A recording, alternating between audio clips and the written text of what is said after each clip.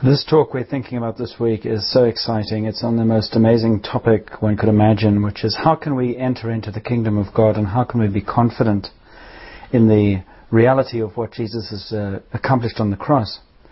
So one of the things I can't convey on a recording is that we were using the Narnia series, The Lion, the Witch and the Wardrobe, to use a couple of examples, particularly when the children are exploring and finding the wardrobe for the first time. When Lucy first goes into the room, the attic, which is up the stairs, and she sees this big, long, tall piece of furniture that is behind a curtain or a cloth, there's tremendous symbolism in that, and we thought about this, but I didn't talk about it in the sermon. When she came into that room, it's a symbol of the Holy of Holies, where the Jewish people used to worship, but the Holy of Holies was the place where only a priest could go once a year. And when Jesus was crucified, and when he finally said it is finished, the great big curtain in the middle, in the Holy of Holies, it was inches thick, it was very, very thick and tough, was torn from top to bottom. And it was God speaking about how with Jesus' crucifixion, it's now not just a priest who can come into his presence, but through the blood of Jesus, we are all invited into the cleansing work of Jesus. But more than that, we're invited into relationship with him and relationship with and in the kingdom of God. So when Lucy pulls on that curtain, on that piece of cloth, she draws down that curtain and it comes down, falls down like a river of flowing water. And there's tremendous symbolism in that. And then she opens the cupboard and she hides in the cupboard. And when she opens the cupboard, in fact, mothballs come out. And there's a huge, I think, symbolism there of how empty ritual and empty religion in many traditions end up being places of death and not life that they're supposed to be. And the very pathway to God is often blocked by ritual and meaningless sacrifice. And so she backs through the clothes that are in that wardrobe, and the wardrobe has clothes that are all fur coats. And I think there's symbolism there of the fact that those fur coats are symbolic possibly of animal sacrifice. That is the Old Testament way of appeasing God or saying, God, I'm sorry. And when Jesus, the perfect sacrifice, came, there was no need for the animal sacrifices anymore because he is the perfect sacrifice. And so she backs into that wardrobe through those fur coats, and then she finds herself in this whole new world which C.S. Lewis so magnificently imagined as Narnia, which is where Aslan the king, the lion, rules. And of course, that is the kingdom of God. So that's the backdrop out of which we're talking and thinking this morning. Luke 15, chapter 15, verse 20. The prodigal's been all over the place. He's taken his father's money. He's run away. He's spent it on wine, women, and song. He went, whoops, I'm broke, and Dad looks good right now. He's gone back terrified of what his father's going to do to him. And this is what happens. While he was still a long way off, his father saw him and was filled with compassion for him. He ran to his son, threw his arm around him and kissed him. The son said to him, Father, I have sinned against heaven and against you. I am no longer worthy to be called your son. But the father said to his servants, Quick, bring the best robe and put it on him. Put a ring on his finger and sandals on his feet. Bring the fattened calf and kill it. Let's have a feast and celebrate. For this son of mine was dead and is alive again. He was lost and is found. So they began to celebrate. Meanwhile, the oldest son was in the field, and when he came near the house, he heard music and dancing. So he called one of the servants and asked him what was going on. Your brother has come home, he replied, and your father has killed the fattened calf because he has him back safe and sound. The older brother became angry and refused to go in. So his father went out and pleaded with him, but he answered his father, Look, all these years I've been slaving for you and never disobeyed your orders, yet you never gave me even a young goat so I could celebrate with my friends. But when this son of yours, who has squandered your property with prostitutes, comes home, you kill the fattened calf for him. It's not fair. My son, the father said, you are always with me, and everything I have is yours. But we had to celebrate and be glad because this brother of yours was dead and is alive again. He was lost and is found. Father, as we reflect this morning on what you have done, we pray that we would be a people who enter into the fullness of that celebration. And we pray that we would be those full of grace and full of gratitude. Gratitude for what you have done for us, and grace as you are working in the lives of others. So Holy Spirit, will you take this word and really make it live for us, that we might live more enthusiastically for you. Live with a joy in our hearts that is beyond understanding even to ourselves. In Jesus' name we pray. Amen. So we're talking about the kingdom, and I just want to quickly make an aside to that. The kingdom is where God is. The kingdom is where God rules. The kingdom is where Jesus is present. Jesus, when he was on earth, came to share it and open up the way for the kingdom in our lives and in the world. And in a sense, the Father's farm, the Father's place, the Father's house is a symbol of that kingdom. And there are two brothers. The one brother says, I want my inheritance now, but I want no relationship. And he gets it. He gets all that God had wanted for him, and he goes and he uses it, and he pretends and he plays as if he is God. He says, I don't need you, I just want your stuff. Which is kind of similar to, God, I want your healing, I want this, I want that. I'd like you to make my life easy, but I want no responsibility, no relationship with you. The other brother's on the farm and he says, I've got all your stuff and I'm working hard for you. I'm trying to earn your favor, but I have no relationship with you either. You see, you can actually be in the kingdom or you can be out of the kingdom, and you cannot be in celebration or in the life of the Father. And the Father said to his son who was staying with him on the farm, he said, you've been here all your life. Everything I have is yours. So why haven't you cashed it in? Why haven't you used it? And the father, the son, the older brother, was so intent on performing and doing stuff and working hard under the law that he never entered into the relationship that his father wanted him to have. And so he remained bitter. And he remained... It's very significant when he says to his father, when his father comes out to him, he says, this son of yours. And his father responds at the end of that, in verse 32, and he says, we had to celebrate and be glad because this brother of yours was dead. In the kingdom, God calls us to brothers and sisters. Out of the kingdom is your problem. And we're going to think a bit this morning about, what God intends for us, and I'm really moving from what we were talking about 2 weeks ago, when I was talking about what was the reason for the cross, why did Jesus come? He came to reveal that God is a God of love. He came to reveal that God is kind, that God cares about His creation and takes responsibility for His creation. He comes and says, because there was a fall, in other words, because there was rebellion and human beings rebelled against God and they were separated from their sin, God took responsibility for that and sent His Son, who dealt with the consequences of that sin, the barrier that comes between us and God. And Jesus went to open up the way. That's what Narnia is about. It's going through the wardrobe, the Holy of Holies, pushing through the animal sacrifices. That was all they had. There were mothballs floating out of that thing when they opened the door. It's a religion. It's an icon. It's dead. There are dead animals in there, there are mothballs, and it's dead and dark. And because of Jesus breaking and taking that curtain down, and that curtain came down and looked like a river, He opened up something that before was not accessible.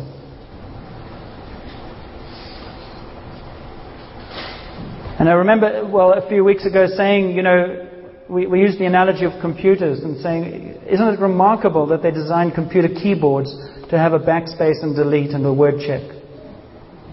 And why on earth would they do that? And we thought about how we wring our hands and go, I'm not going to put my fingers on this keyboard in case I make a mistake. And of course we don't do that. We make all kinds of mistakes and we go, thank God for delete and backspace and word check.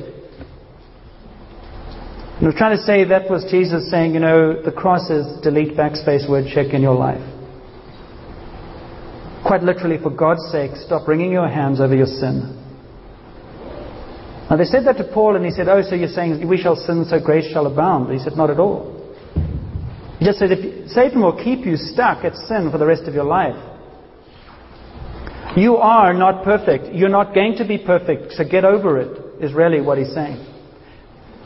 And we use the analogy too of saying, we don't get mortified about brushing our teeth every morning and say, "Oh God, forgive me, I've got to brush my teeth, I've got bad breath again.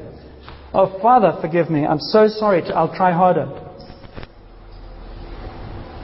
I mean, if you do, we could counsel you, but, it's accepted as part of living on this earth in this way, that our bodies stink if we don't do something about it, our mouths stink if we don't do something about it. We basically are pretty smelly unless we do something about it pretty quickly and pretty regularly, correct? And maybe, never mind. And so, that is part of our life that we embrace. In fact, people make millions of dollars, telling us that we need even more than we need. And the cross is the same thing. The cross is about God saying, you need to allow me to forgive you day by day. I've given you this place where you can come and be made clean. You can have a mouthwash if you like, and you can ask me to renew and clean you on the inside. Because all the other stuff in the washroom is on the outside. And that's what's called taking guilt away and cleaning. And some of us are getting stuck because we say, "I'm not worthy." And he says, "I know you're not worthy. That's why you've got the cross. That's why I put the washroom in." I don't know if you've come across a house that says, "Well, we don't have washrooms. We don't need them." I washed in 1975. It was wonderful. I gave my life then. It's stupid, isn't it? But that's how we live. And we live now as if all God and Jesus was wanting to do was to bring us in the washroom and give us a shower. I mean, that is the extent of our Christian lives. Have you been washed yet? What deodorant do you use? Which means, what denomination do you belong to? What brand? Oh, you've got a big washroom or a little washroom. And all these squeaky clean, apparently, Christians, that's the purpose of Jesus. And one wonders why half the world goes, "Get a life." Who wants to spend their lives in the washroom with God? That's why we're so ineffective. Because the cross, if we're going on a scale of 1 to 10 on spiritual life, the cross is a 1. It's the entrance. It's not it. And the good news is that Jesus said, "I've come actually to blow open the back of the wardrobe, and you're meant to live in a much nicer place." That's good news.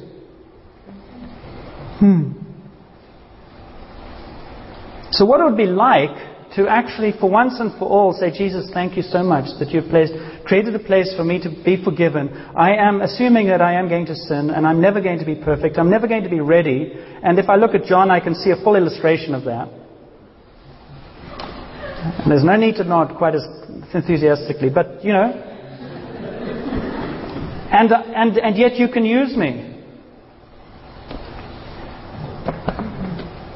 But there's going to be an issue that we're going to have to deal with, which is a cool excuse if I don't really want to be used. So you break through the back of the wardrobe, you break through the cross, and Jesus forgives you, and you then clue into, maybe I'm actually getting clean in order to do something. That's a novel concept.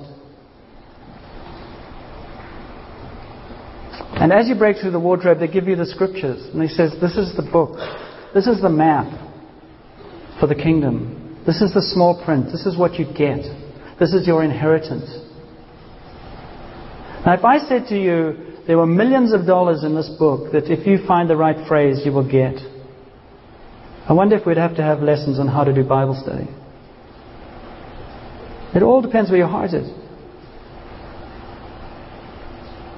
You'd comb this book if you knew there was millions and millions of dollars there that will actually be cashed in.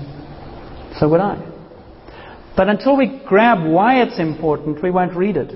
It's important because it tells us what life in the kingdom is like and how God has crossed over the boundary between the kingdom and the prison camp in which we live and how He tries to make sense of both for us. He's not trying to tell us, be happy in the prison camp or in the attic. He's trying to say there is life beyond this that'll make a huge impact now. And Jesus came to show you how to do that. He says, when you get into Narnia, when you get into the kingdom, you have a whole new identity. You are no longer a prisoner. You are now an heir of the Father. This is not just language. Who are you? Are you defined by where you were born? Are you defined by your abuse issues? Are you defined by your father or your mother? Are you defined by your circumstances? You will never ever be free until you allow God to redefine you. Those are your circumstances. Those are not you. Jesus took hold of you and said, that is not who you are. Let me speak the truth into your life. You are dearly beloved. You are like the prodigal son. You are one whom I embrace and I celebrate for and I'm delighted in. I'm not delighted in what's happening to you, but I love you. God and Jesus will always speak words of love to you that are very, very deep and profound. That's in this book. He speaks to you words of welcome when you crash through the wardrobe. The problem is that we're so terrified of everything. Let's go to number 5.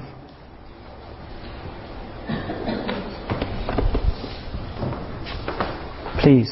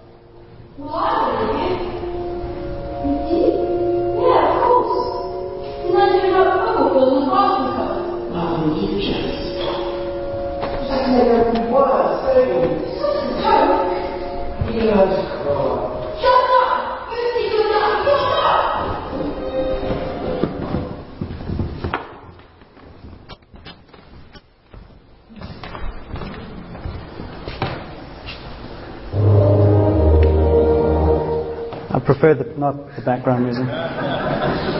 The back of the cupboard is wood to those without faith, to those who can't see. Lucy was giving her testimony. She didn't need to go to a long course. She knew what she knew. And the things of God and the things that are real from God come through faith and through sharing with one another how to get there. And sometimes they feel very unbelievable.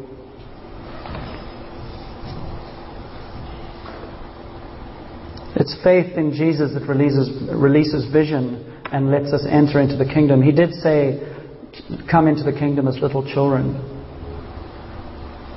And I think one of the problems with adults is we think too much. We think too much in order to defend staying in the attic.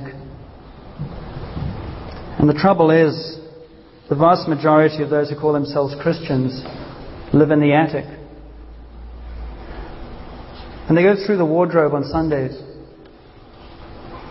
And they go on little spiritual tourism expeditions. Then they come back because they don't want to leave what they left behind. And then they're neither happy in the attic or in Narnia.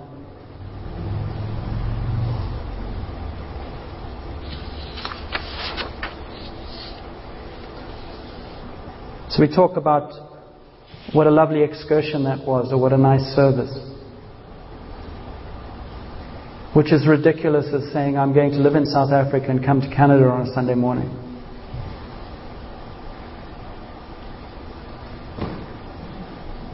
In Revelation, in the word to the church in Laodicea, they call that lukewarmness, saying you're neither this or you're that.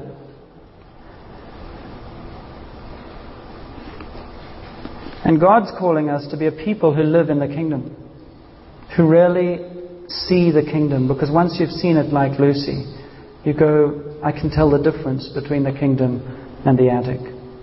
I can't settle for the attic anymore. And that's you can't fake. All you can do is say, Jesus, please tell me. Please lead me into a place where I know your reality. There's no accusation here. There's no depressing word here. It's merely going, how real do you want it? And how much you're going to seek it. Which is the same as talking about the golfers earlier on. That's what I mean by practicing. You say where you are, and you learn from that. And then you seek out how to move further. You can't actually expect it to happen without you entering in.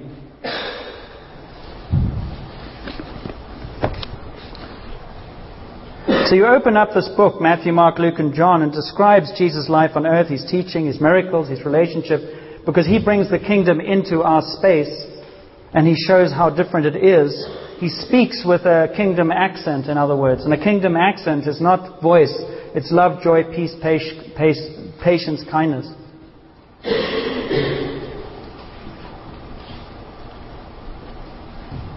And then after Matthew, Mark, Luke, and John, which is the events of Jesus, you get Acts where Luke describes the growing of the early church.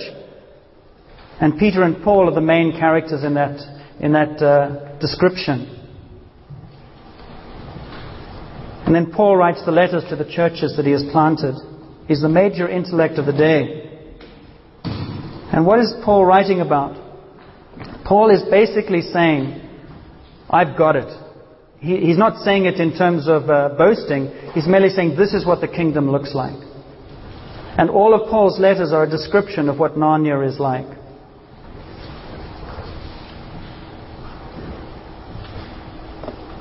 And he describes what the crucifixion and the resurrection mean and what change is made possible. What do we inherit when we enter into the kingdom? And what difference can it make to live Jesus' prayer, thy will be done on earth as it is in heaven? And so you sift through Paul's writings like a mining gold and you look for what is this kingdom like that he's talking about? And you find nuggets that are amazing. And the one that I want to just focus on quickly is 1 Corinthians 15.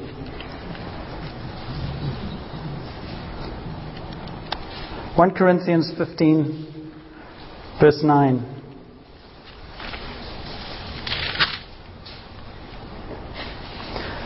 In the first few verses of this chapter, he's talked about what the gospel is, what is the good news. And he talks about Jesus, and he talks about what Jesus did on the cross and the resurrection. And he talked about the scriptures and the resurrection appearances to a whole bunch of people that Paul has actually met, and then including himself. And then he says this in verse 9, For I am the least of the apostles, and do not even deserve to be called an apostle, because I persecuted the church of God. So Paul's depressed, right? He's got a poor self-image, and he's really crippled by this revelation that he was basically totally wrong. He was persecuting the church, and he's responsible for a lot of innocent deaths. So he can't be used by God.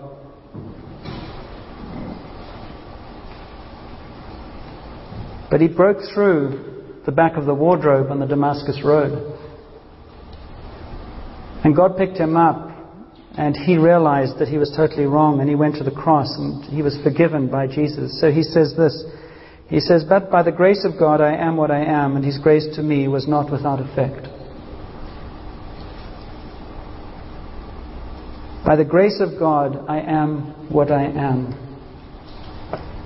That is God's word to you this morning. And if you do nothing else this week, ask Him to make that deeply true for you. Do you know what it means? I am what I am. I am what I am means I am what I am. Which means I am what I am. Which means there is nothing in your life that is an excuse or reason why God's going to say, you have special needs. I mean, if I were you, I agree. Yeah, it's tough. It's not that. It's about embracing the reality of who you are. It's about embracing the reality of your sinfulness, all the nonsense out of your life, and be able to say, it is what it is. And Paul says, but the grace of God was not without effect. And what did he mean? He merely meant, I brought all that I was, because you could say I was what I was. And I came to the cross and He made me I am what I am. He took all the negative stuff, all the fallen stuff, and He forgave it, and now I am what I am. I am a man that knows my sinfulness, but I'm saved by grace. I've cashed in what Jesus has done for me on the cross, and I've pushed through the wardrobe, and I'm now living out of that identity in the kingdom of God. I've got a new citizenship. I don't phone the Canadian office every week and ask them, am I still a Canadian citizen? I receive it and renew it every 5 years, but I receive it. And that's what God and Jesus desires for us as Christians. Live as citizens of the kingdom. And Paul says one of the first things that is so fundamental to his citizenship is his identity. I am what I am, and God is working in me to make me what I am.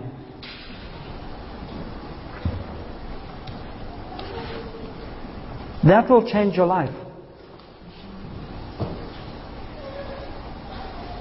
And that's God's, I believe, promise for all of us. And that's what He's inviting us into. He's inviting us into being a new creation. And a new creation is one that has been planted and is growing. So a seed that is planted in the ground is a new creation. When it's planted into Jesus, you are a new creation. And when it's 1 inch above the ground, it's a new creation. And when it's 3 feet above the ground, it's a new creation. And when it's 5 feet above the ground, it's a new creation. It's a process of growth. And sometimes, I think, we believe we should be giant oak trees when we've just been planted. And so it's believing God for the new creation and saying, Lord, just continue to grow me up, because I know that because I'm planted in Jesus, He's going to do some good things in me and through me.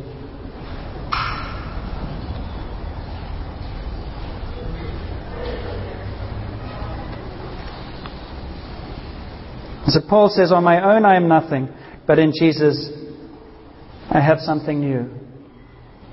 Let's watch the next one and then we'll finish. We'll be finished. It's number 7. This is slightly longer.